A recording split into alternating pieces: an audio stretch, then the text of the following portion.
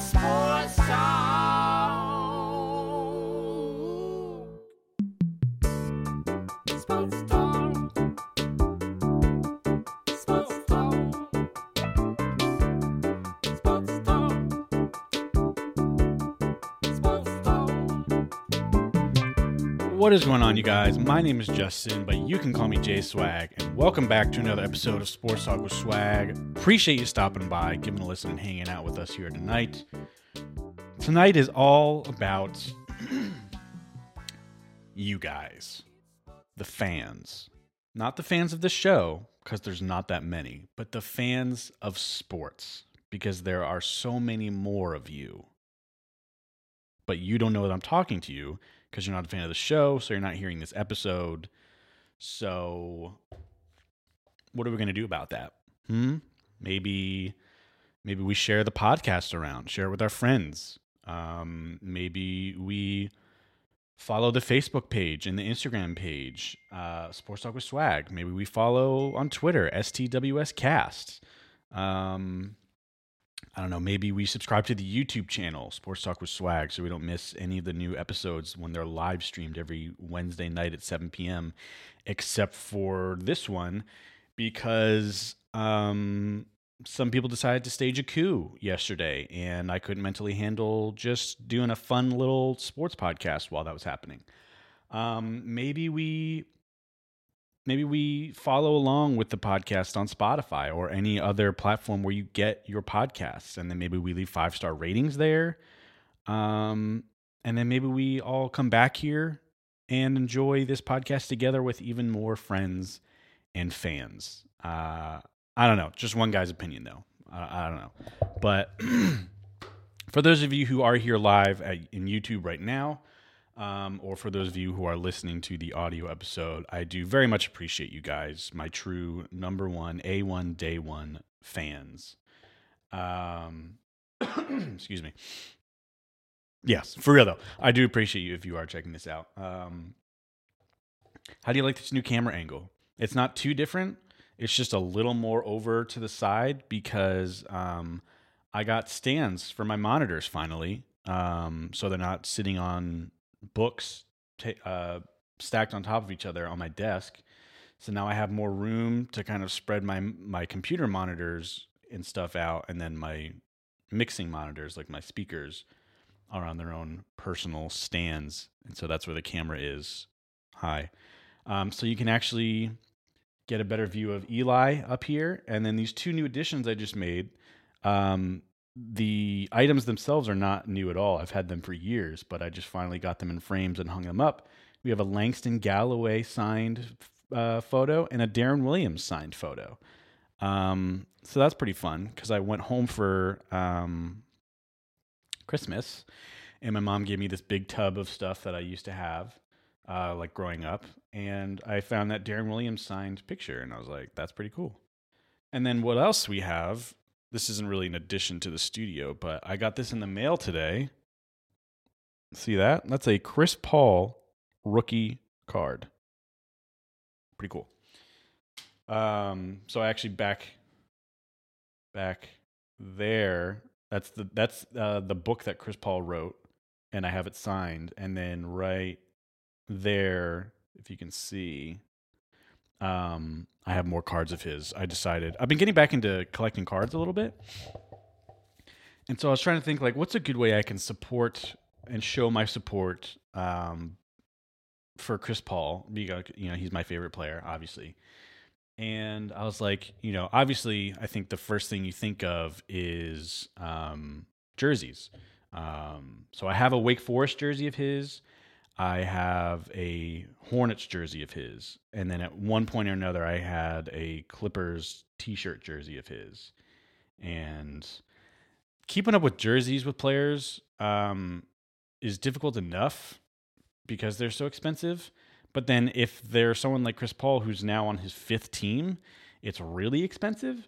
And so like the cheap versions are like $70. So I can't really keep up with that. So I was like, I can do trading cards. And so I have This is his rookie card that just came in the mail, significantly cheaper than a jersey. And then I also have cards from when he was on the Rockets, Thunder, and Clippers. And then obviously have to wait a little bit longer to get one for him as a Suns player because the season just started about 2 weeks ago. But yeah, why am I telling you this? I don't know, because it's my show, and you can't tell me what to do. When life throws you lemons, I make beef stew. Animal Knockish reference there. Anyway, this show is going off the rails already. Tyler showing some love for CP3 in the chat. We love to see it. If you are here live in the YouTube stream, say hello. And again, as always, if you have any questions, comments, concerns, or your own thoughts you want to share, please feel free to throw it in the chat. I love this being interactive. But anyways, and for the audio listeners who are like, what is this new camera angle he's talking about? What do these pictures look like? What about these cards? This is what you're missing out on when you don't catch the live streams. So make sure you're following on all those social medias already plugged so you can keep up to date and see whenever we're going live. But with that being said, let's stop with the tomfoolery here and let's dive into what we're here for. So tonight's episode is about sports fan traditions. And this whole topic for the entire episode was actually suggested to me by Tyler, who is currently here. So Tyler, thank you very much for the suggestion. It was a wonderful suggestion, and I'm really excited about this episode. So thank you to him. And just like Tyler, you can also make suggestions for what you want to hear talked about on the show. And I will gladly take those suggestions and almost always do an episode on it because, I'm not vain. I'm not above you. I need the help for topics sometimes. So I'm glad to take that help and that advice. So with that being said, I have compiled the list of, let's see how many I have. 14. 14 of the either coolest or funniest or weirdest or best or whatever sports fan traditions that I could find. Now, I do want to clarify before we get into this. This is specifically kind of referring to sports fans and not necessarily the athletes or the teams themselves. So traditions like New Zealand, the All Blacks, their rugby team, the haka they do before their matches. That's not going to make it to the list, as wildly cool as that is, which I highly suggest you search that up and watch it because it's really awesome. Stuff like that. The Lambo Leap. What else? I can't think of anything else, but stuff like that is not going to be included on the list because we're looking more at like the fans and what they do and what some of the traditions that they have started. And so I actually, you know what, now that I think about it, because I'm such a good podcast host, I forgot to add a couple to this list that we got from suggestions from Facebook. So again, another plug for the social medias. If you follow, I ask questions all the time, and you can hear your stuff read out on the show. I don't want it to seem like it's like, yeah, that's right, I'm going to say it in front of all my fans, because there's not that many people. But it's just fun. Okay. So let's start with some of these Facebook ones, because there's some good ones, some cool good ones, some ghoul ones. All right, this one comes in from Michael Sessa. And he says, "Don't worry, Mom, I got yours." Michael Sessa starts us off with "Roll Call at Yankee Stadium is a classic, and boy, is it ever." And so for those of you who have never seen have been to a home Yankees game, because I don't know if you can really hear it when you're like watching the game on TV. It's definitely a better experience when you're actually there at Yankee Stadium. But so essentially, what they do, starting at the top of the first, is the fans, uh, known as the bleacher creatures, out in right center field, will start. I don't know where they actually start. They may just start with like first base or something. I'm not exactly sure. There may not be an order, but they just will chant each player's name until they acknowledge them. And I don't know when it started, but it's been going my entire lifetime that I've gone to Yankee games. It's happened. And it's just fun because, so let's say back when I was going to games, you know, so I should preface, they also only do it in the top of the innings because obviously you're not going to do it when they're at bat or in the dugout. So it's when they're in the field. So it can sometimes take all the way up to like the top of the third because, if the game's going quicker, then you don't have as much time. But so it'll be like Derek Jeter, pat, pat, pat, pat, pat, Derek, and they'll do that until he turns around and gives them a wave or a salute or a whatever they want to do. But it's fun. It's just a nice way for the fans and the players to acknowledge each other and cheer them on and whatnot and get the game started on the right foot. So that's always fun, and that's a great one to start us off. It's a classic. And then next up on Facebook, this one comes from Mary, and she says, "Whatever that weird drumming / banging noise is in the stands at Yankee games, what even is that?" Now, this is another classic Yankee Stadium fan tradition. And this one was actually, I don't know if it still happens or if it carried on into the new stadium, because from what I knew, it was a older gentleman who started it. And so I'm not sure if he's still around or if he still goes to the games or not. But he would basically bring like a pan, like a frying pan to the game, and then bring like I think a wooden spoon probably, and he would just walk around the stadium, and I think it was for, I don't know, like $1. You give him $1, you can hit the pan. And so that was a classic soundtrack of Yankee home games. Another one where it's better experience if you're there, where it's just throughout the game you're just hearing like just stuff like that, but much tinnier and louder because it's a frying pan being hit really hard. But yeah, that's another fun tradition that you'd hear just throughout.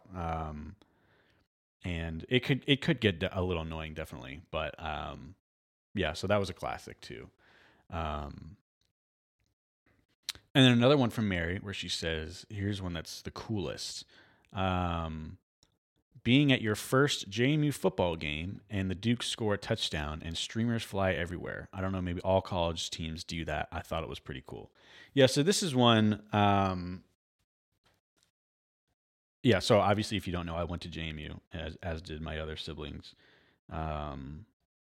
And yeah, at their football games, every time the team scores a touchdown, it's just purple and yellow streamers flying everywhere through the stadium, especially the first touchdown. But yeah, it's really cool. I don't know, I mean, there's so many colleges in the country. So who knows? I'm sure there are other schools who do it. And I think a big majority of colleges in the country who have a decent football team or a decent football program, I'm sure have some sort of a tradition like this. Maybe not streamers, but we do have a couple of other college football ones on the list. But yeah, that one's always really fun, and you can get some really great pictures of that too. So if you search that, just like search JMU streamers on Google Images, you'll get some really cool pictures. Yeah, that's another good one. Because that one's, it's fun to do because you just get to chuck a streamer up in the air and watch it come down, and it's also cool to visualize and just see a sea of purple and gold all around you. It gets everyone involved. A lot of times before the games, especially like family weekend or homecoming or like the first home game, there will be free streamers just out for you that are being handed out to people before the game. So it's something that's encouraged too, and they like it. It's not like something where the school's like, oh, come on, guys, you're not supposed to do that. Like they definitely encourage it and they like it. So he basically bought a ticket for each game. That's crazy. Yeah, I'm pretty sure. I remember just one random time I was watching a game back in like elementary, middle school. The TV broadcast like talked about it and talked about the guy. That's how I found out about it. And I'm pretty sure for a while he was just buying, and he probably just had like season tickets.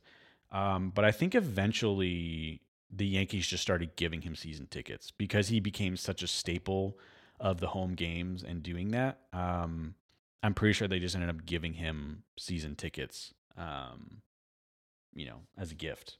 So pretty cool.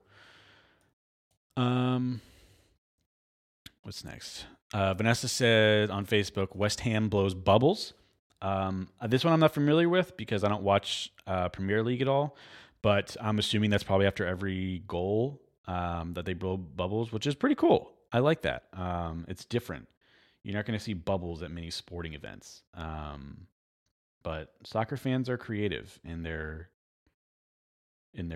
support of the teams. So I like that. That's cool. I'm sure that's another very cool visual thing to just be celebrating a goal and then you just see a wall of bubbles coming on over the field. That's pretty sweet. And then finally, Jeff Graves with the comment on Facebook says, when a player fouls out of a basketball game, this one is another specific one to JMU, and the pep band calls out left, right as they walk off the court. Yeah, so this is another classic for me and for my family.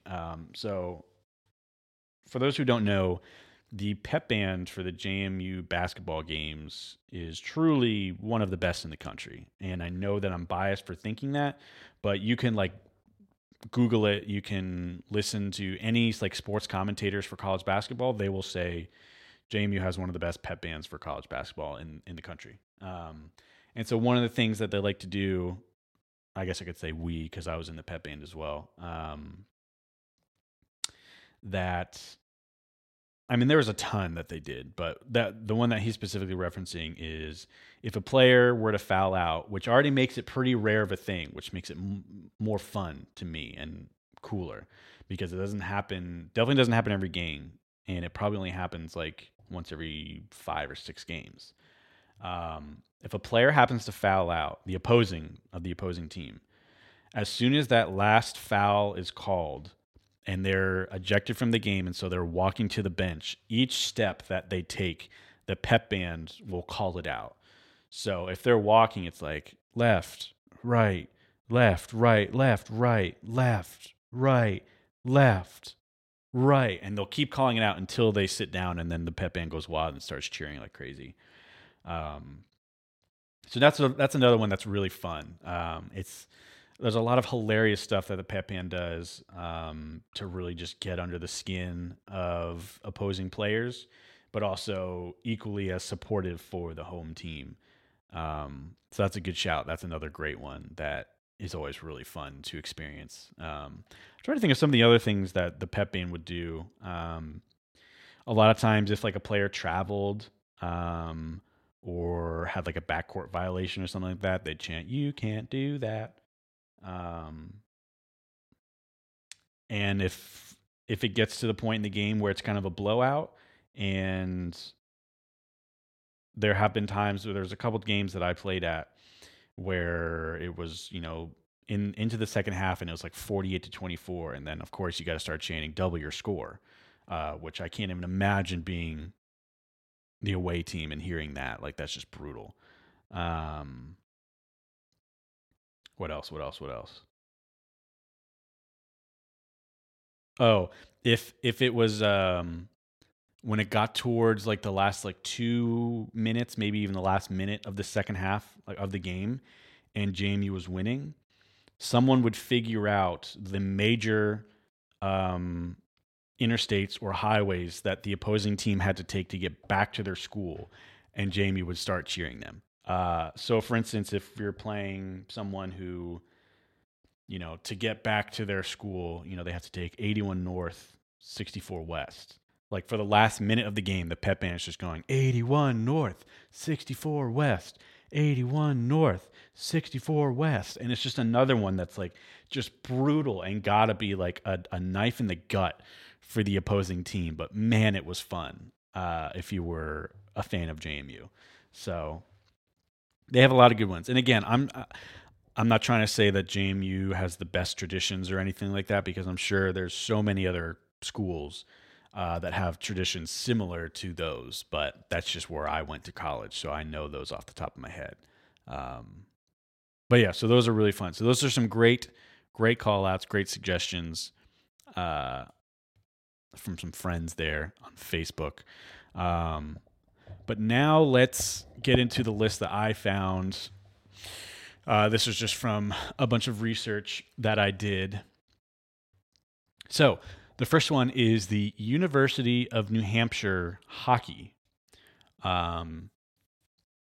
Whenever the University of New Hampshire's hockey team scores its first goal of the game, a fish is thrown onto the ice, either to celebrate or to deliver a Sicilian message that Luca Brasi is dead. I'm pretty sure that second half is the joke. But so I will say, I did just kind of copy and paste a lot of this stuff from the articles I got it from.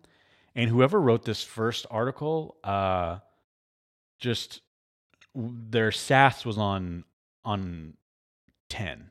And they were really just being brutal to like every team, which I thought was unnecessary, but kind of funny, but also distracting. But anyways, so that's one that's always that's kind of weird that you'll see a little bit of a trend with that. But the University of New Hampshire hockey team, who have a fairly good hockey program, I might add,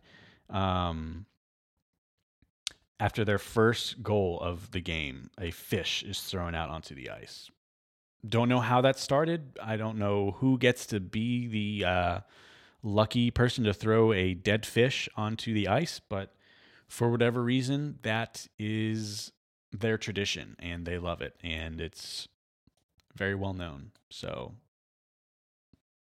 there you have that. Next up is Wake Forest, specifically their basketball and football programs. So I will say I saw this one on a couple lists, and this article said that it was after big wins, but another one said it was just after every home game. So I don't know which one is more accurate, but take that for what you will. So after either every home game or after big wins by Wake Forest football or basketball programs, students will raid the dorm bathrooms and roll the October Glory red maple trees lining the main quad. For the biggest victories, such as when the team won back-to-back ACC tournaments with Tim Duncan or took home the ACC football title in 2006, the quad is a virtual whiteout, with the ground and trees looking like they've been hit by a one-ply blizzard. So that's one that I thought was both fun and obnoxious, depending on how often it's happened. So let's assume it's after every big win, which this author so politely pointed out is like every 3 or 4 years. But so after every big win by the football or basketball teams, the students will get onto the main quad and just TP the crap out of it and just cover it in toilet paper. And so like that's fun. It's a big thing, lots of camaraderie and community feeling, and everyone's doing it together and celebrating, and it's a lot of fun. But like, it's one of those ones where if you think about it too long and just too like logistically and practically, it's like, oh, that kind of sucks, because it's like that's so wasteful of so much toilet paper. It's really bad for the environment. Again, kind of going back to the wasting of it, because that's so much toilet paper that's not even going to get used now, let alone just being thrown all over the quad. And then like someone has to clean that up. Like, it's not like, for those of you who know, like Goosey Night, the night before Halloween, some people call it something else, but where I grew up, the night before Halloween, people would go out and egg your house or TP your trees. And that's something that's like, oh yeah, haha, it's kind of like fun tradition or whatever. And then you're kind of just left to clean it up yourself. But usually it wasn't that bad. It was like, one or two rolls of toilet paper. But like this is an entire quad of a major ACC school with hundreds, if not thousands, of people throwing at least one roll of toilet paper. So that's like thousands of rolls of toilet paper to clean up. And can you imagine if it happened to rain overnight after that happens? Like, yikes. So that's one that is definitely in the moment fun and looks probably pretty cool.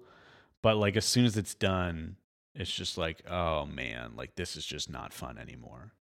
So that's Wake Forest. Let's take a quick water break here. Okay. Number 3 on the list is Taylor University. This is a small, like tiny evangelical college in Indiana.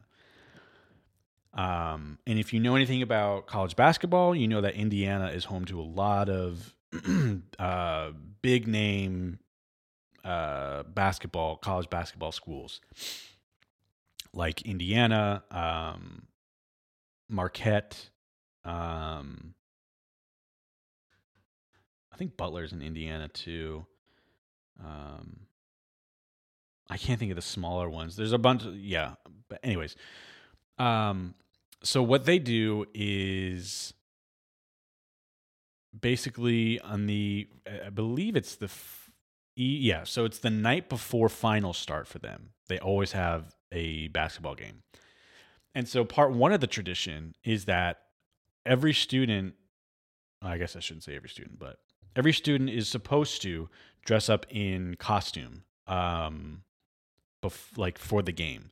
So it's usually a mix of like Halloween costumes and Christmas costumes, because it's typically going to be like the first week of December. So everyone gets dressed up in costumes, and it's always like a sold out game for them. And if you haven't seen the videos, their arena where they played their basketball games, it looks like just it's pretty much like a high school gym is where they play, essentially what it looks like. So a couple hundred students packed in there. You can imagine what it looks like. And then they will sit in complete silence from the moment the ball is tipped until they score their 10th point, which is then where the entire gym erupts in celebration, and the students rush the floor like they just won the college championship. I highly recommend looking up the videos of it. It's called Taylor University, and then they call it their Silent Night. It's been a tradition for over 20 years now, and it's obviously gotten more viral as the internet has gotten bigger in recent years. But if you watch the videos, it's so crazy because it's literally the first however many minutes it is until they score their 10th point. It's dead silent in there. So you can hear the players talking to each other. You can hear the coaches yelling out to their players. You can hear the refs. You can hear just the squeaking of the sneakers on the floor. It's kind of eerie almost, like how quiet it is. And they do a really good job of all banding together and not making a single sound. And then as soon as they hit that 10th bucket, it just erupts. And it's so like it literally is like they just won March Madness. It's crazy. It's really cool. This is probably one of my favorite ones if I had to say, because everyone is involved and everyone's in on it, and it's so easy to participate. It's really fun, but it's also cool because it takes a lot of discipline from everyone involved in it. Because it could so easily just take one student who's that guy, that person who is just like, I'm going to go and just troll everyone and just not stop yelling the entire time, or something like that. So, but that like never happens. And if someone doesn't really know what's going on and they accidentally make a noise or cheer, they'll immediately get shushed by like everyone else. So that one's really cool. It's really cool visual, cool to be a part of. It's just fun for everyone. So I highly recommend you go watch one of the videos, or I mean, there's videos of all of them. And apparently, it's happened 21 times. So it's been 21 years that it's happened, and they have never lost their Silent Night game. So it's a pretty successful gimmick as well, which is pretty cool. So that is a very, very fun tradition. All right. Next up is UPenn, University of Pennsylvania, and their football team doing a toast toss. So before the 1980s, the UPenn band would play a song called Drink a Highball that concluded, drink a highball and be jolly, here's a toast to dear old Penn. Fans would take the direction literally and take a nip of a drink. When alcohol was banned from Franklin Field, students had to get creative, which in this case meant stealing a move from those cult interactive viewings of the Rocky Horror Picture Show. When a character in the film offers a toast, fans threw toast at the screen. Since the last line of the highball song is "Here's a toast to dear old Penn," students simply borrowed the tradition. Now, when the song is played, thousands of pieces of toast, or just plain bread, because what college student owns a toaster, are hurled onto the field. This being an Ivy League school, there's also a so-called toast Zamboni that was made by engineering students to pick up some of the projectile. So there you have it. So there's that one. Not to be confused with Penn State, but UPenn, the Ivy League school. I'm assuming that's every home football game. Before the game starts, they play a song called "Drink a Highball," and the last line is "Here's a toast to dear old Penn," and everyone just hurls pieces of bread onto the field. So I like that one because it's wildly unique and it's very weird, but I think it's really funny too, just picturing thousands of students and people just hurling slices of bread onto the football field before the game. But then also fun that engineering students, who knows how many years ago, designed a quote unquote toast Zamboni that helps pick up a lot of the toast. That's fun. I like that. Again, it's getting everyone involved. It's easy to be a part of. It's silly, but it seems like it's a pretty established tradition, which I like. All right, next up is John Brown University basketball and their TP night. So John Brown University, another religious school in the Midwest, becomes a mix of New Hampshire, Wake Forest, and Taylor University on TP night when the student body throws hundreds of rolls of toilet paper on the floor after the team's first basket. JBU is assessed a technical foul for the outburst, but nobody seems to mind. So this is another one. A lot of these you're going to notice is people throwing stuff, but luckily it's stuff that's very safe and it's expected and it's become tradition. But so more toilet paper being thrown, but it's after the first basket that they make. And again, I don't know if this is like every home game or if it's just one specific one. I feel like it's got to be one specific one because that would be so annoying to start every single home game off with hundreds of rolls of toilet paper being thrown onto the court, and then you get a technical foul, and then you have to clean it up. I mean, again, it's expected, so it's not like the coach is going to be super mad about it, which is what makes me think it's probably just one game a season. But again, just another fun, simple, silly one, but following in the pattern of a lot of these other ones. All right, so this next one is probably the oddest one and the weirdest one.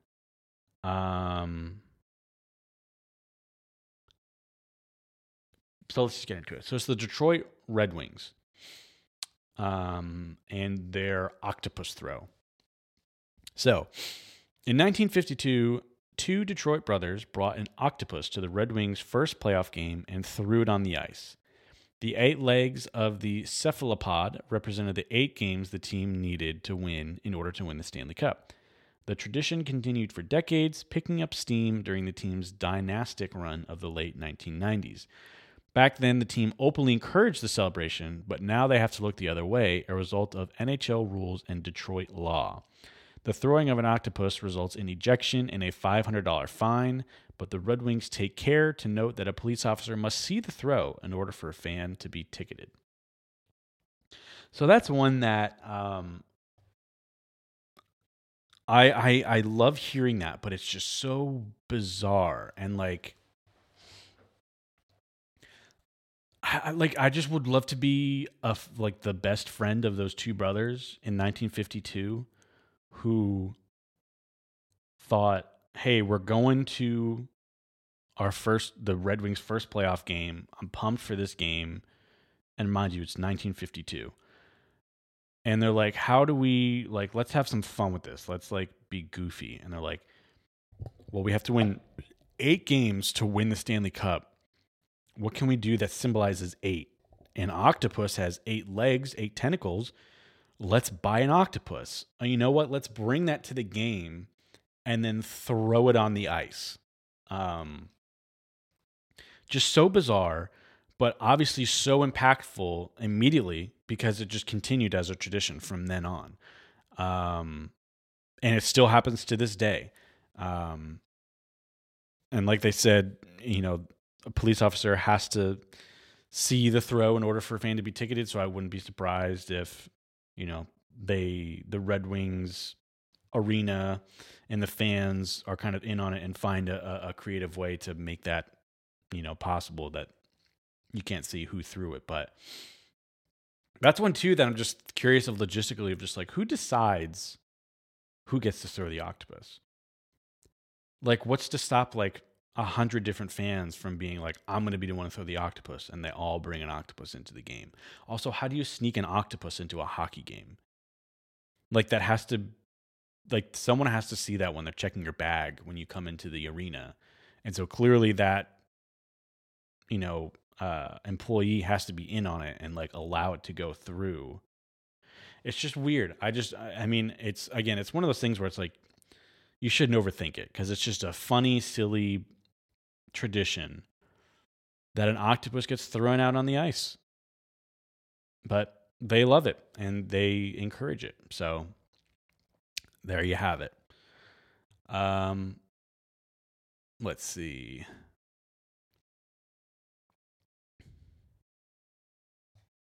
I have one here for Duke basketball, but it's not really specific at all. I think it kind of is just talking about,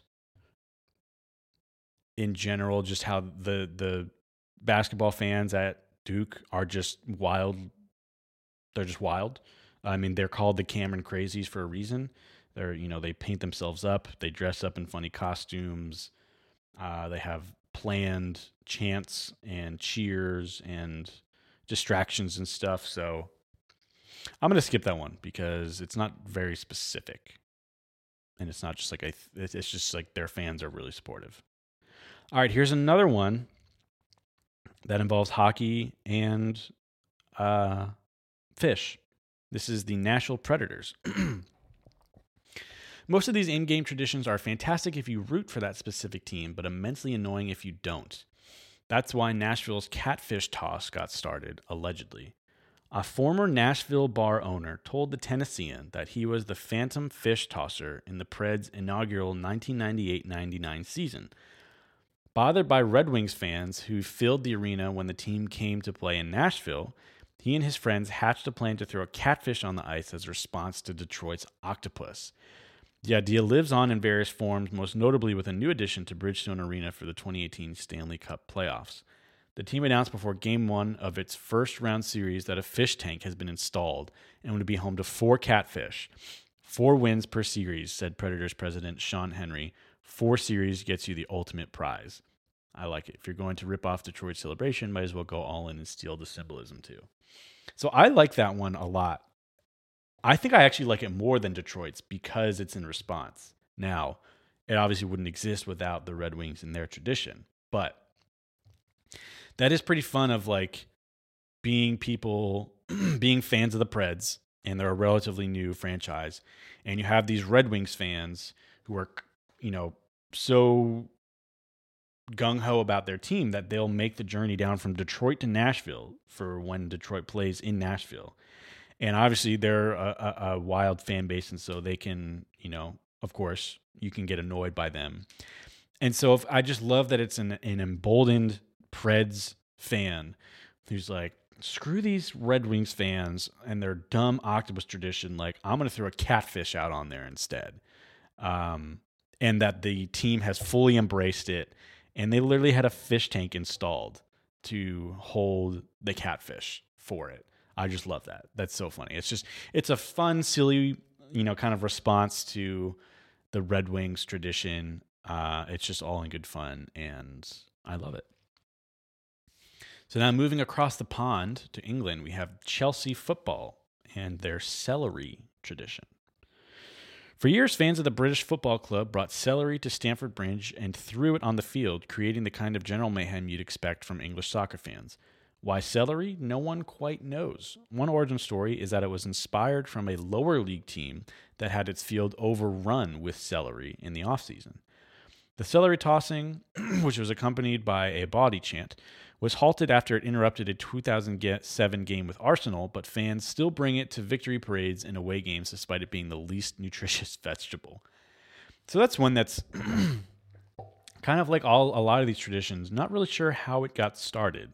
And what happened with it. But nevertheless, it's a tradition that is still around.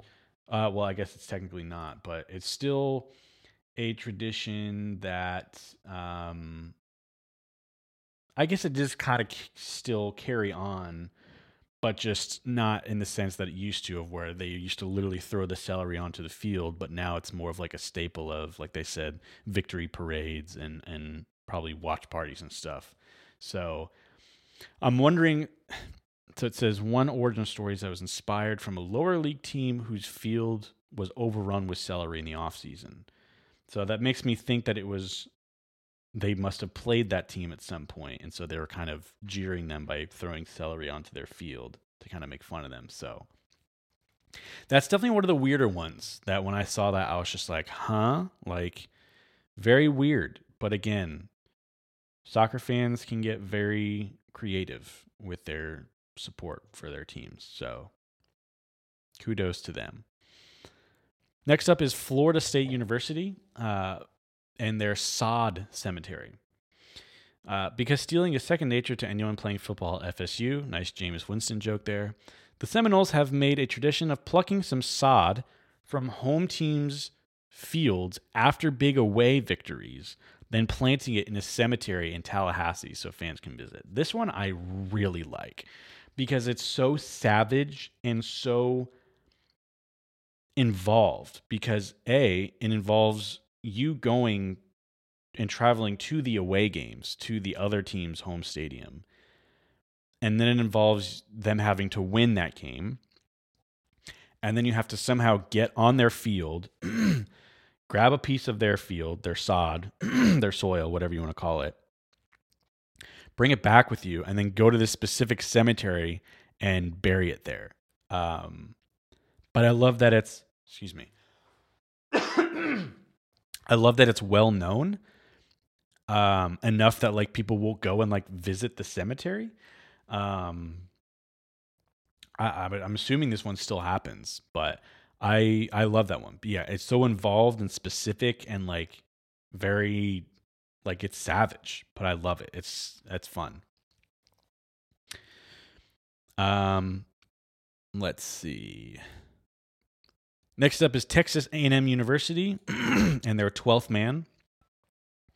You know how to mess with someone from Seattle other than bringing up your love for the Thunder? Tell them that they didn't invent the 12th man. That honor belongs to the students of Texas A&M who remain standing for the entire game in solidarity with the players on the sideline. So I had no idea about this one. Obviously, as the author alludes to, the Seattle Seahawks football team is infamous for their fans being known as the 12th man. Because for those of you who don't know, there's always 11 players on a football field at one time for each team. So the fans being the 12th man. And so this is just kind of that, but on 10, because it's A&M doing it for their football team, their student section, but they do it in what it actually is, tripping over my words, is that they stand for the entire game.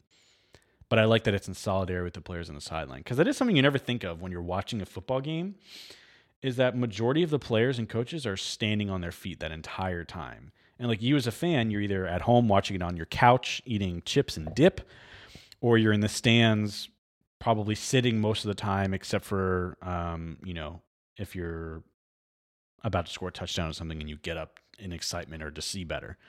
But to stand the entire game, it's harder than you think.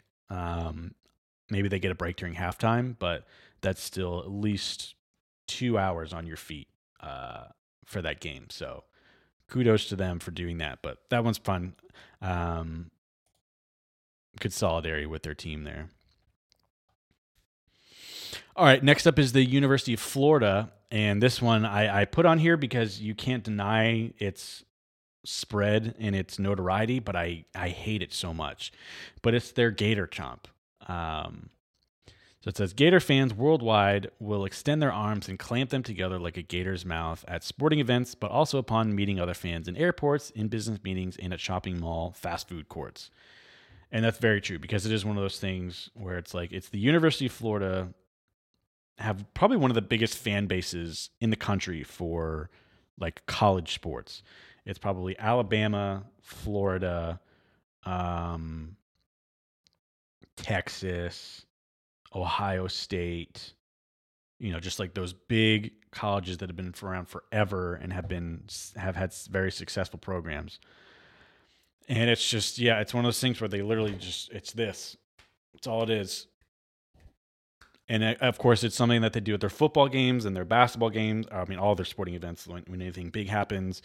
But it also literally is something where it's like you can, if you just see like two people with University of Florida t-shirts on and they see each other, they just immediately go to doing that. And it bothers me because I'm like, it's so dumb. And like they do it like everywhere. Like the joke about it being like in airports or business meetings or fast food courts is like so true though, because it's like, I would not be surprised at all if I were to tune into, a meeting tomorrow at work and there were two people who went to the University of Florida and they're like, oh yeah, let's go Gators. It's just one of those ones that for whatever reason just rubs me the wrong way.